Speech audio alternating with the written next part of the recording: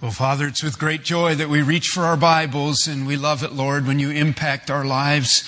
Father, we need it. We need the Word of God to shape us and to mold us, to convict us and to change us, to conform us into the image of your dear Son, the Lord Jesus Christ. Father, it's also with great joy that we reflect upon our fathers today and thank you for all that they mean to us and all that they've done for us. Father, I am mindful that perhaps there have been some who've been offended and hurt by their fathers. I pray that you would just heal hearts today, encourage and strengthen us. I pray, Lord, you know our needs. Minister to us through your word. Minister individually to us through your Holy Spirit. We commit ourselves to the hearing and the doing of your word in Jesus' name. Amen. Well, today we have the intersection of two concepts that at first might seem unrelated. First of all, it's Father's Day, and so congratulations and happy Father's Day again to all you fathers out there. But as we return to 1 Timothy this morning, we have a three-word text that we build our message upon today, and it is able to teach. And so we have the intersection of our message on teaching with the holiday event of Father's Day. And if you stop and think about it, they really are related, aren't they? Because to be a father is to be a teacher. You cannot not teach if you're a father. And I do want to encourage our fathers today.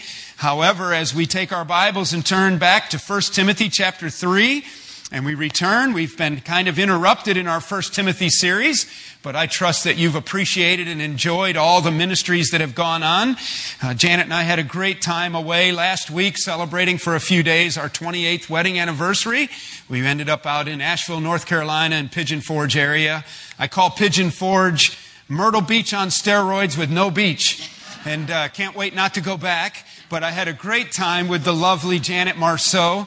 And we are so thankful for that needed and good time away. And I am so appreciative of Tom Jesserin. Great to have Tom and Heidi back with us. They're ministering in Michigan today. Tom does such a good job opening God's Word, and we appreciate them so much.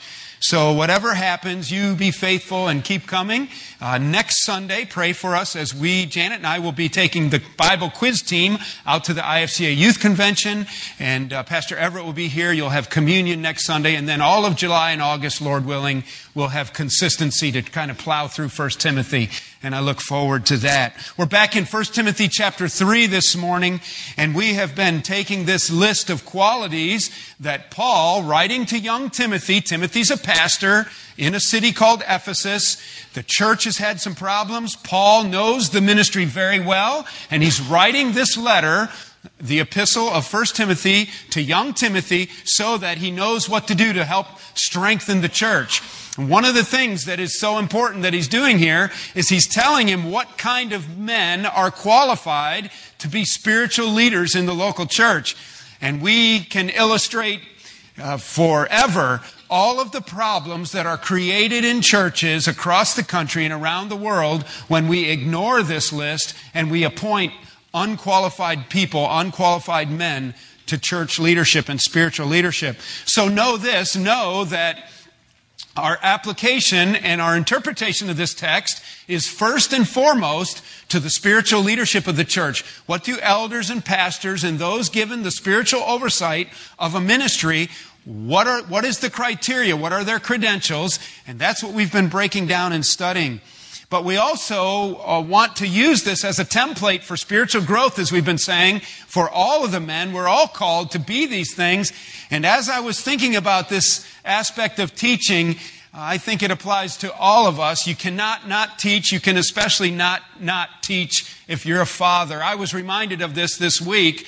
Our son Jonathan has a little lawn mowing business going, and I'm kind of his facilitator. It's my truck, my lawnmower, my weed whacker. I try to get some money off him for gas, but he does the bankrolling, and he rides on the big zero turn. And since it takes too much time for me to drop him off at a lawn and come back home, then he calls, he's all done. I end up waiting there for him, and instead of standing around, I end up being weed whacker guy. And so I'm the one getting dirty and sweating. He's riding on the zero turn with his big hat on, raking in the money. And so we have this lawn that's a pretty big lawn, and it doesn't take me too long to weed whack it. And as it works out, there's a family in our church next to this customer of Jonathan's. There's a family in our church that lives right next door and has an adjacent lot. And so when I'm whipping out the weed whacker and I'm weed whacking and Jonathan still has almost an hour of mowing to do, I just go down their fence line and I turn and I go up into this church family's yard and I hit some of their rough spots and just do it as a favor, just, because I appreciate them and I want them to really like me as their pastor. And so anyway, I've done that a few times, and a couple weeks ago, Jonathan had the lawn to himself. I had to drop him off. I had things to do. He had to do the whole thing. He called me and said, "Dad, I'm ready to go." I was very busy, and I had to run over there to pick him up and get the lawnmower. And there he is over in the church family's yard weed whacking. And I'm a little bit frustrated. I said, come on, let's go. And I go over there. I think I even drove the truck across their lawn going to pick him up. And I'm like, what are you doing? Let's go. You called me. You said you're ready. I got the tractor loaded. And he just looked at me and he was quiet and he said, "Well, Dad, it's what you always do." Wow. I didn't tell him to do it. I just did it to kill time. Fathers, you cannot not teach. I want to tell you something else. Spiritual leaders in the church cannot not teach. People are watching the spiritual leadership of the church. Your behavior, your modeling, and your words. Well, let's look at our text. Let's read a little bit of it. Remember, Paul says this is a trustworthy saying. 1 Timothy chapter 3, verse 1. If anyone aspires to the office of an overseer, a bishop, a pastor, an elder, he desires a noble task. It's a high calling, and as a result of that, not just anybody can do it. Therefore, an overseer must be above reproach. To be above reproach, you must be the husband of one wife, you must be sober-minded, you must be self-controlled, you must be respectable, you must be hospitable, and our text today, you must be able to teach. What I'd like to do in the minutes that we have is I would like us to do a Bible study, and I would like us to glean 6 biblical truths. Really, there's 7. I threw one on the end. I think 7's a better number than 6, isn't it? And so 7 biblical truths about this matter of being a teacher, keeping in mind, first and foremost, that our direct application is to the spiritual leadership of the church, but there is a fallout of application to all fathers here and really to all of us. All of us have someone to whom we are showing some influence, that we're modeling, that we're patterning. Mommies influence their children. Children influence their friends. At some level, we all have teachable opportunities. Let's look at what the Apostle Paul says. He said that, first of all, that it is, number 1, it is an expected normal capacity. It is an expected normal capacity for an elder in the local church to be a teacher. You will see as you study the rest of the list where he says here he must be able to teach. That idea, able to teach, the old King James puts apt to teach. He is likely to teach. Spiritual leaders are likely to teach. They are able to teach. The word also has a meaning of being qualified to teach. If you are a spiritual leader, you are qualified to teach. Now, what does this mean? If you stop and think about it and you step back, there are all kinds of opportunities to teach. There's large group settings, there's small group settings, there's one-on-one settings over a cup of coffee, and there's just the modeling of watching a life where they are teaching with their lifestyle. You'll see that in one of our verses that we look up here. We're going to look up a number of verses, and I hope you'll stay keenly interested and follow with me and benefit from our Bible study this morning. It is an expected normal capacity. I want you to note that if we, later on, when we go through this passage and we look at what the role of the deacon is, you will find that this point of being apt to teach or able to teach or called to teach is one of the dynamics that is a distinctive between the two lists. There are some similarities in the list, but the deacon role, the servants of the church, their role is not one where they are required to be able to teach so much. However, as I've said, no matter who you are, you're influencing someone. Your life is teaching, whether your words are or not. Let's take a minute and let's flip over to Titus, because I want you to see that when the Apostle Paul gave a very similar list to Titus, another young pastor who was on the island of Crete, to set those churches in order, the Apostle Paul gave a little bit more explanation on this particular point. When he gave very similar lists as to the dynamics of spiritual leadership in the church, when he wrote it to Titus, I kind of imagine it being a little bit like some of you Civil War buffs.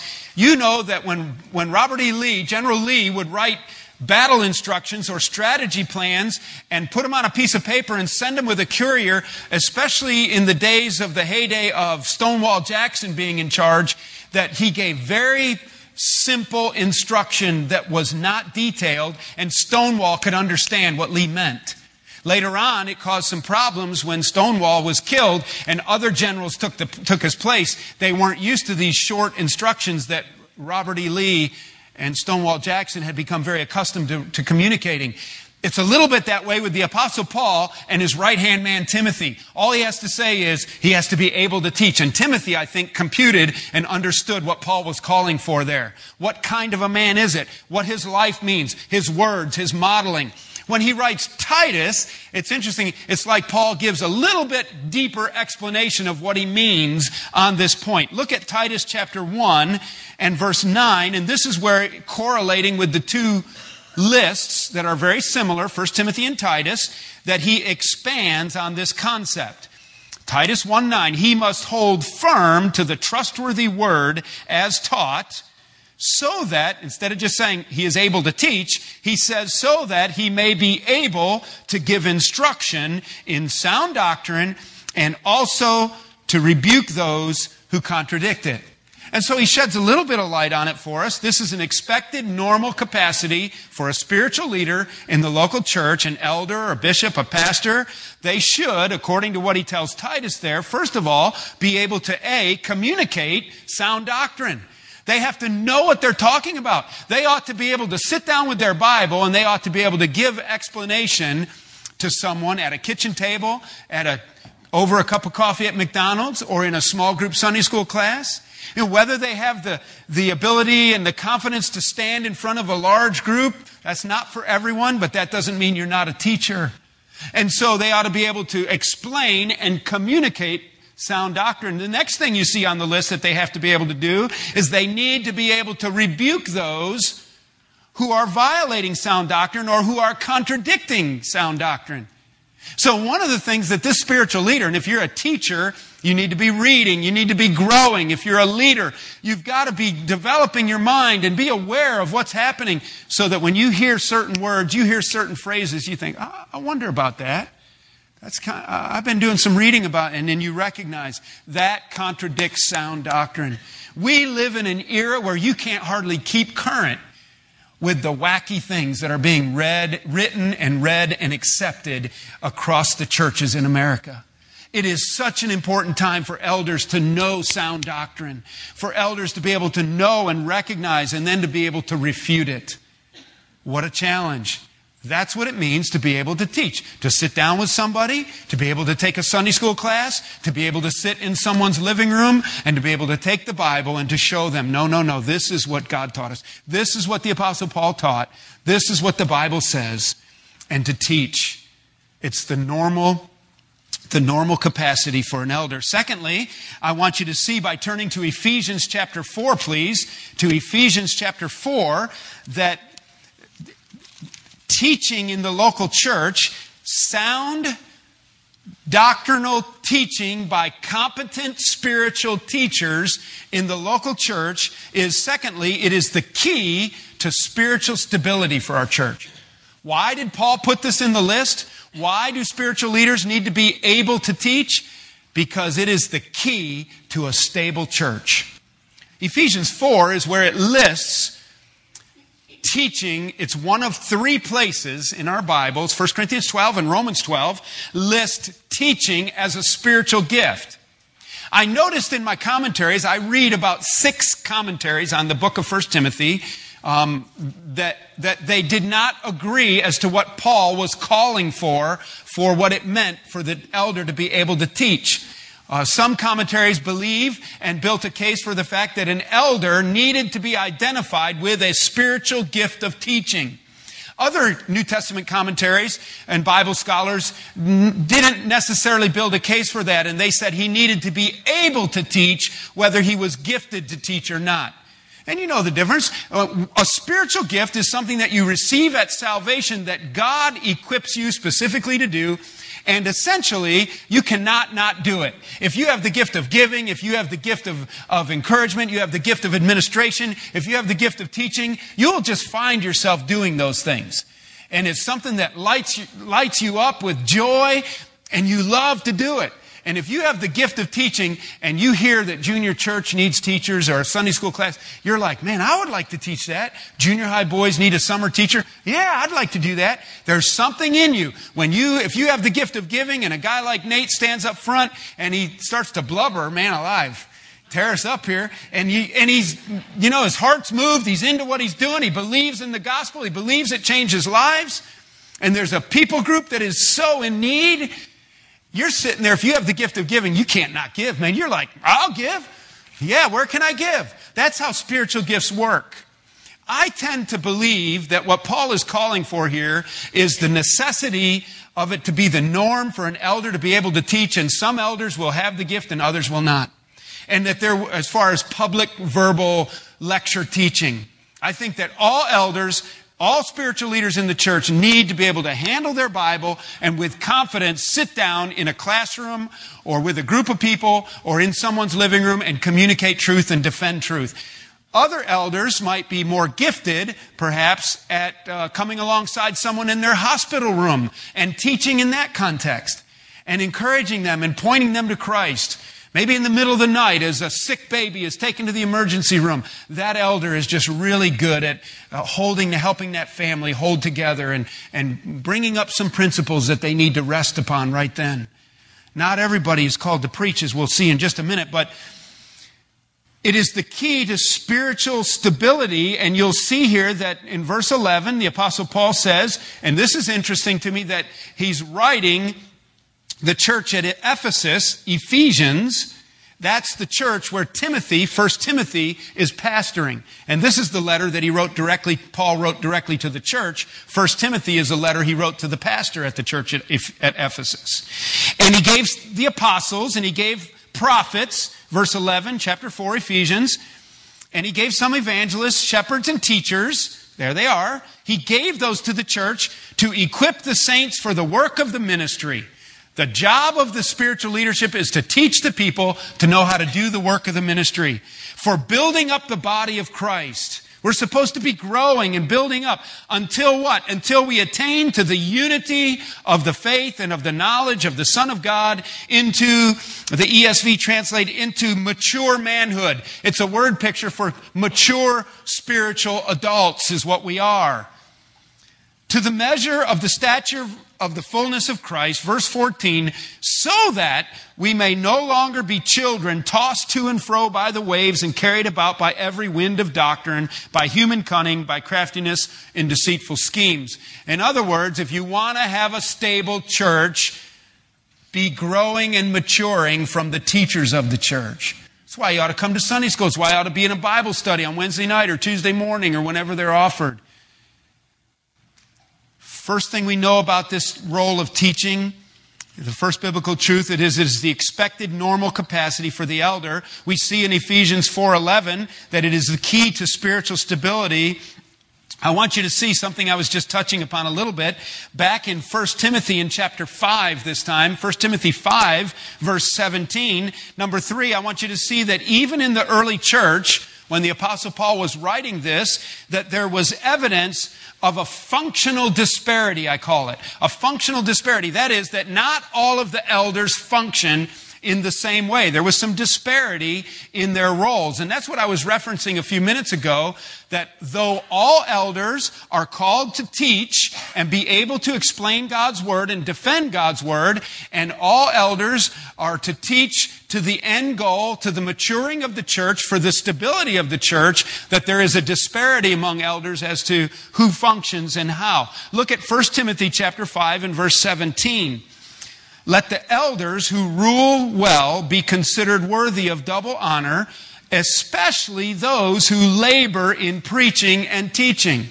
Now we're going to we'll hit this passage in the weeks ahead when we get to chapter 5 and develop it a little bit more. But you can see by just a simple glance down at that verse that there is a disparity among the elders, and that some of the elders, and Paul says you should hold them up in higher esteem, and that happens, doesn't it? The spiritual leaders who end up with the most public preaching and teaching roles, like what we call our senior pastor roles generally, often have a little higher elevation. They get to run the organization and people look up to them and that kind of thing.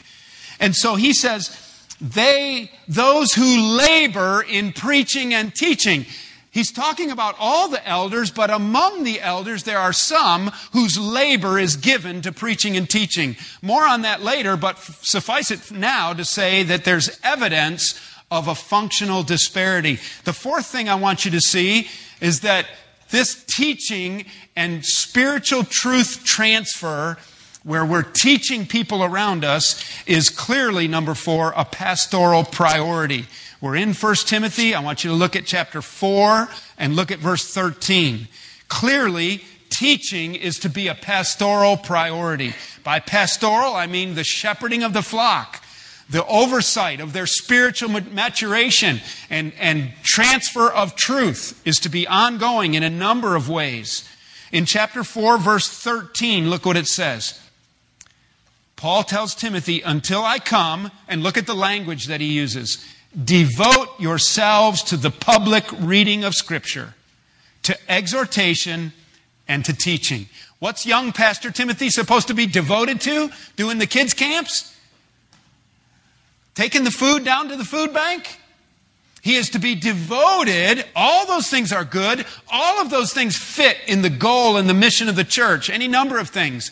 But he is to be devoted to exhortation and the teaching of the Word. I want to tell you that I really appreciate our elders and our church through the years. All of our elder board, corporately, when we come together, will regularly remind the pastors. They will remind me. They will do it individually as well. And they will say, listen, guys, the most important thing about Fellowship Bible Church is the preaching and teaching of God's Word. And I think that's biblical. And I think that's first and foremost the role of the spiritual leader. Are we teaching and preaching God's Word faithfully? Look at 2 Timothy chapter 2 and verse 2, another example of this. 2 Timothy chapter 2 and verse 2. And what you have heard from me in the presence of many witnesses, entrust to faithful men who will be able to teach others also. Listen, that's a strategy for ministry. Receiving the Word of God from those who've taught it to us. In this situation, it's the Apostle Paul teaching it to Timothy. Timothy is to identify faithful men, and he's to invest his life in teaching them the Word of God. 2 Timothy 2:24, since we're right there, let your eyes go over to 2:24. And the Lord's servant, that would be the spiritual leader, must not be quarrelsome, but he must be kind to everyone. He must be, there it is again, able to teach, patiently enduring evil. Flip over to Hebrews chapter 13, because our next point is going to have a verse in Hebrews and one more verse under the fact that this is a pastoral priority. Teaching is a pastoral priority. Hebrews chapter 13, verse 7. Hebrews 13:7. Look what he says here. The writer of Hebrews is exhorting the Hebrew believers because they have turned away from the gospel of grace and are returning to Judaism and a system of works for their salvation and going back to the sacrificial system, the reshedding of blood for our salvation when Christ once for all has shed his blood for us. And it is a grace system. By grace you are saved through faith. And not of yourselves. It is a gift of God, not of works, lest anyone should boast. Ephesians 2:8-9. And look what the writer of Hebrews says in chapter 13, beginning with, look at verse 7. Remember your leaders, those who spoke to you the word of God. Consider the outcome of their way of life. Now look at this. And imitate their faith. Imitate their faith. Listen, if you're a spiritual leader, you cannot not teach people are watching you. If you don't think so, do something really dumb, and you'll find out how much people are watching you. Say something really ignorant, and you'll find out how closely people are really listening if you're in leadership.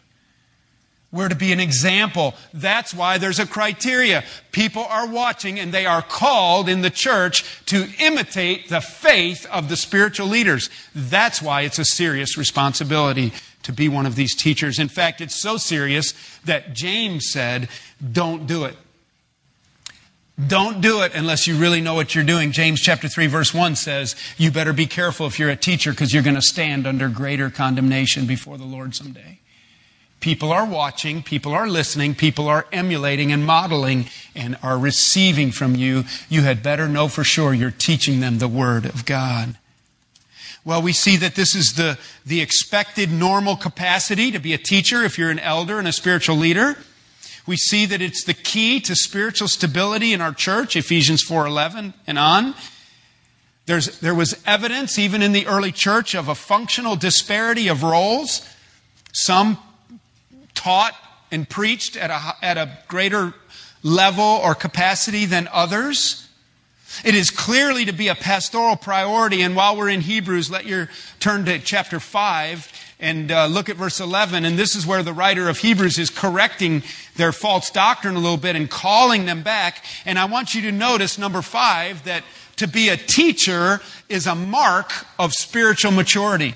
To be a teacher is one of the marks of spiritual maturity. Notice the writer of Hebrews' words here, and this is where I was telling you a minute ago about the fact that the Hebrew believers were wanting to turn away from the gospel of grace and go back to a reshedding of the blood of animals in the sacrificial system. Hebrews 5:11 through 14. About this we have much to say, and it is hard to explain, since you have become dull of hearing. The writer of Hebrews is really punching them in the nose.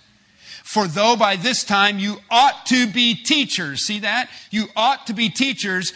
You need someone to teach you again the basic principles of the oracles of God.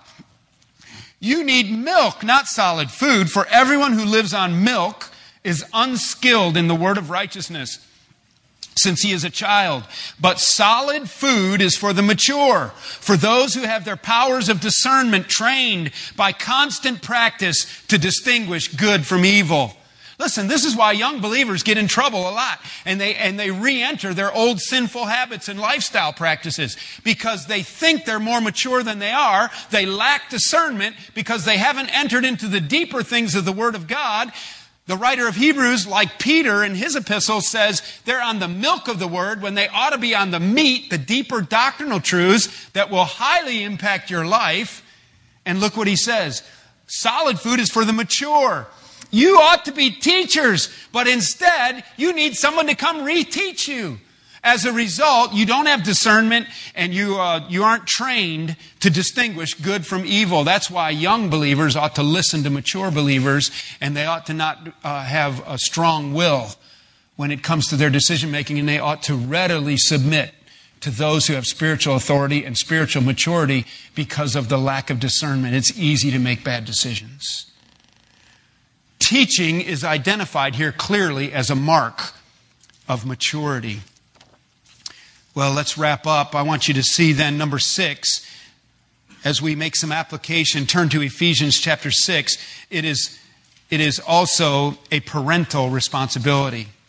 As we make application for Father's Day, I want you to see that fathers are indeed to be teachers. You may or may not aspire to spiritual leadership in the local church, but if you are a father and God has blessed you with children, you need to know that number 6 this morning on our list, that teaching is a parental responsibility.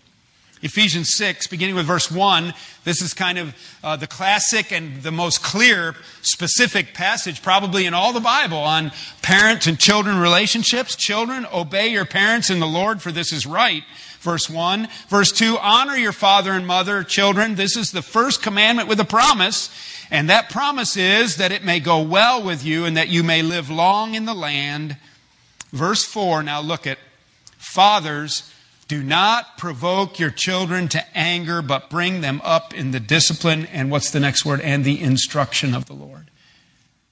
Your job, father, is to instruct your children. You cannot instruct if you're not teaching.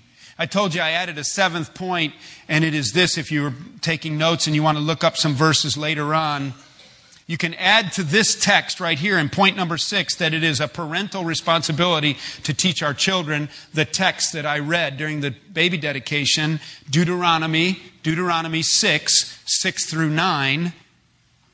But also write down Psalm 78, verses 4 through 8. Psalm 78, 4 through 8. And this is the seventh point that I came up with at the last minute thinking about this.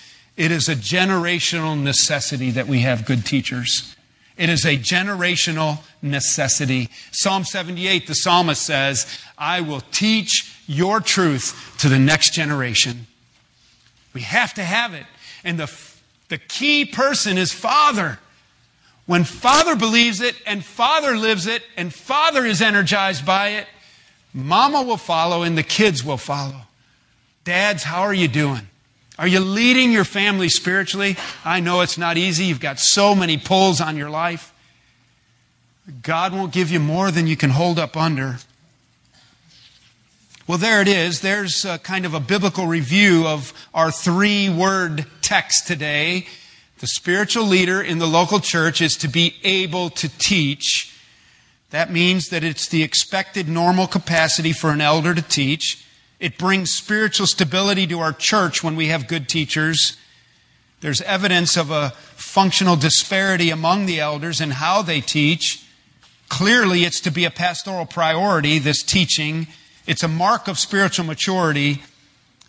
But we are called as parents to teach. It's part of our responsibility. Ultimately, it is a generational necessity that we teach. I want to take just a couple more minutes, and in conclusion, I want to ask 3 questions, and to each of these questions I want to give an illustration of what I saw in my father's life as to how he answered that. Things that came to my mind. 3 questions that are very broad questions that each father needs to ask himself today, and then I want to give you an illustration from Eugene and how it impacted Van. Question number 1, Father. What are you modeling for your children? What are you modeling? As the lawn mowing illustration earlier, listen, your children are watching you. They hear your words. They watch how you treat your wife, their mother. Listen, I thought about my dad's garage, and I thought, if you want to see my dad's garage, look at my garage. It's a mess. One thing my dad taught me negatively was how not to clean a garage. But I was thinking along this line of something that has highly impacted my life, and I have thought about this many, many times throughout my ministry years. I was maybe 8, 9, or 10 years old, and we would go to southern Michigan from northern Illinois, where my dad pastored a church in Chicago area, and we had started a Bible camp near Kalamazoo, Michigan. That is part of the fruit belt of southern Michigan. Blueberries, strawberries, cantaloupe, tomatoes. It's a wonderful sandy soil there, and there's low land, and it's moist, and it's a tremendous fruit harvesting area. Because of the fruit harvest and the truck gardens, there was a tremendous amount of migrant workers that were needed. Most of them were Hispanic. They lived in squalor conditions, especially back in the 60s when this took place. In the fall, when the harvest was over, they would move on down south following the harvest. And there in southern Michigan on one farm, my father loved to harvest and loved to can fruit. And so we had made friends with many of the farmers in the area. On one farm, the farmer would go south to Florida for the winter, and he kept one Hispanic migrant worker there all year in a tiny little house all winter by himself with limited responsibilities, mainly to feed the dog, keep an eye on the property, make sure if the electricity went off, the pipes didn't freeze. I can remember many times My father making friends with migrant workers. And that particular migrant worker, my father, we would stop and take a plate of food to him, especially on holidays. We would take a plate of turkey and stuff on Christmas Day over to him, all by himself, back in this little corner of a room. Lonely, his whole family, a married man with kids, down in Mexico. My dad ordering a Spanish Bible for him. Listen, do you think that hasn't impacted my life and ministry and watching out for underprivileged people? Caring about people that aren't like I am, that don't have what I have? That's modeling. Fathers, what are you modeling to your children? Second question is, what are you doing to motivate your children? What are you doing to motivate your children? This takes words. It also takes action. Oh, my dad, he wasn't perfect. And I can remember taking 2x6s and building a bench press my junior and senior year of high school. I wanted to lift weights, and I would be bench pressing, and my dad would make fun of me. And it hurt my feelings. And until one day I got him to lay down, and he couldn't bench what I was benching. And after that, he was quiet. But the reason is my dad grew up on the farm in northern Wisconsin, picking rock and blasting stumps and working hard with the sawmill. And so lifting weights was a waste of time. If you'd have been with me, we would pick rocks that were heavier than that. That's how you got strong. Words motivate. Words can destroy the motivation of the heart of your child. But I remember for 11 years,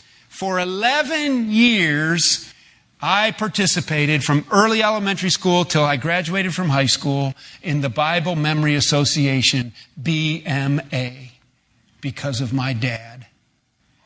You're going to memorize Scripture, Van. You're going to memorize Scripture.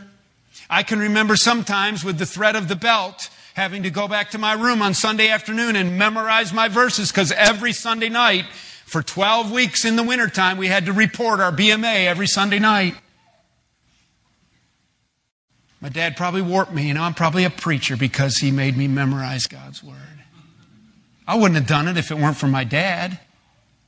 Dad, has your kid ever memorized a verse of Scripture because you've helped them? Third question, what are you mentoring them to become? What are you mentoring them to become?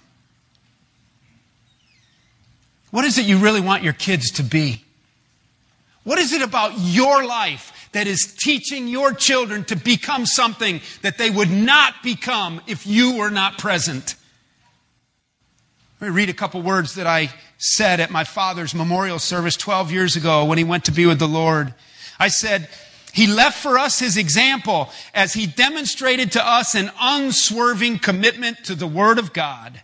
In fact, each of us children will now own and return to our homes from this service with one of his worn out Bibles. How many of us have ever worn out even one Bible from study?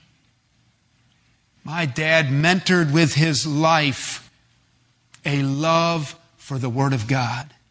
Oh, we loved many things because of my dad. I went on to say he left us an inheritance of his instruction. It lives on in us. And much of what he has taught us is what we now teach our children. Honesty, purity, generosity, zeal for souls, the priority of the local church, the importance of a prayer life, to care about missionaries, the ability to work with tools, an appreciation for a tree and sassafras tea and good lumber, and to watch for geese in the fall and to see deer along the side of the road or their tracks in the sand, or the difference between an Angus and a Holstein. It's all from my dad. What are you mentoring your children to become? And will your children go home from their memorial service, your memorial service, with a worn-out Bible from Pops as a treasure of a life well lived? Let's pray. I want all the fathers to stand right now, would you please? If you're a father, would you stand? I want to pray for you specifically right now. Father, it's with humble hearts that we as fathers stand before you. We are fully aware of our weaknesses. We are fully aware of the frailty of the flesh. Father, would you please strengthen us and embolden us? Father, if there's hidden sin in the hearts of any of the fathers, would you bring great conviction?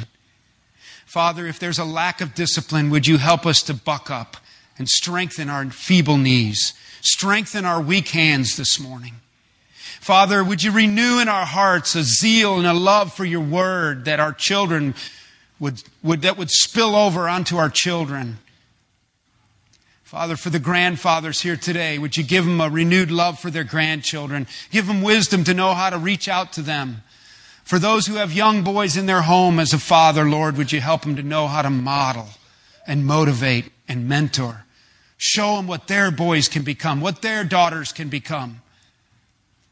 Father, we dedicate our lives to you. We dedicate our homes, our families, our marriages to you. We need your strength. We beg for your blessing.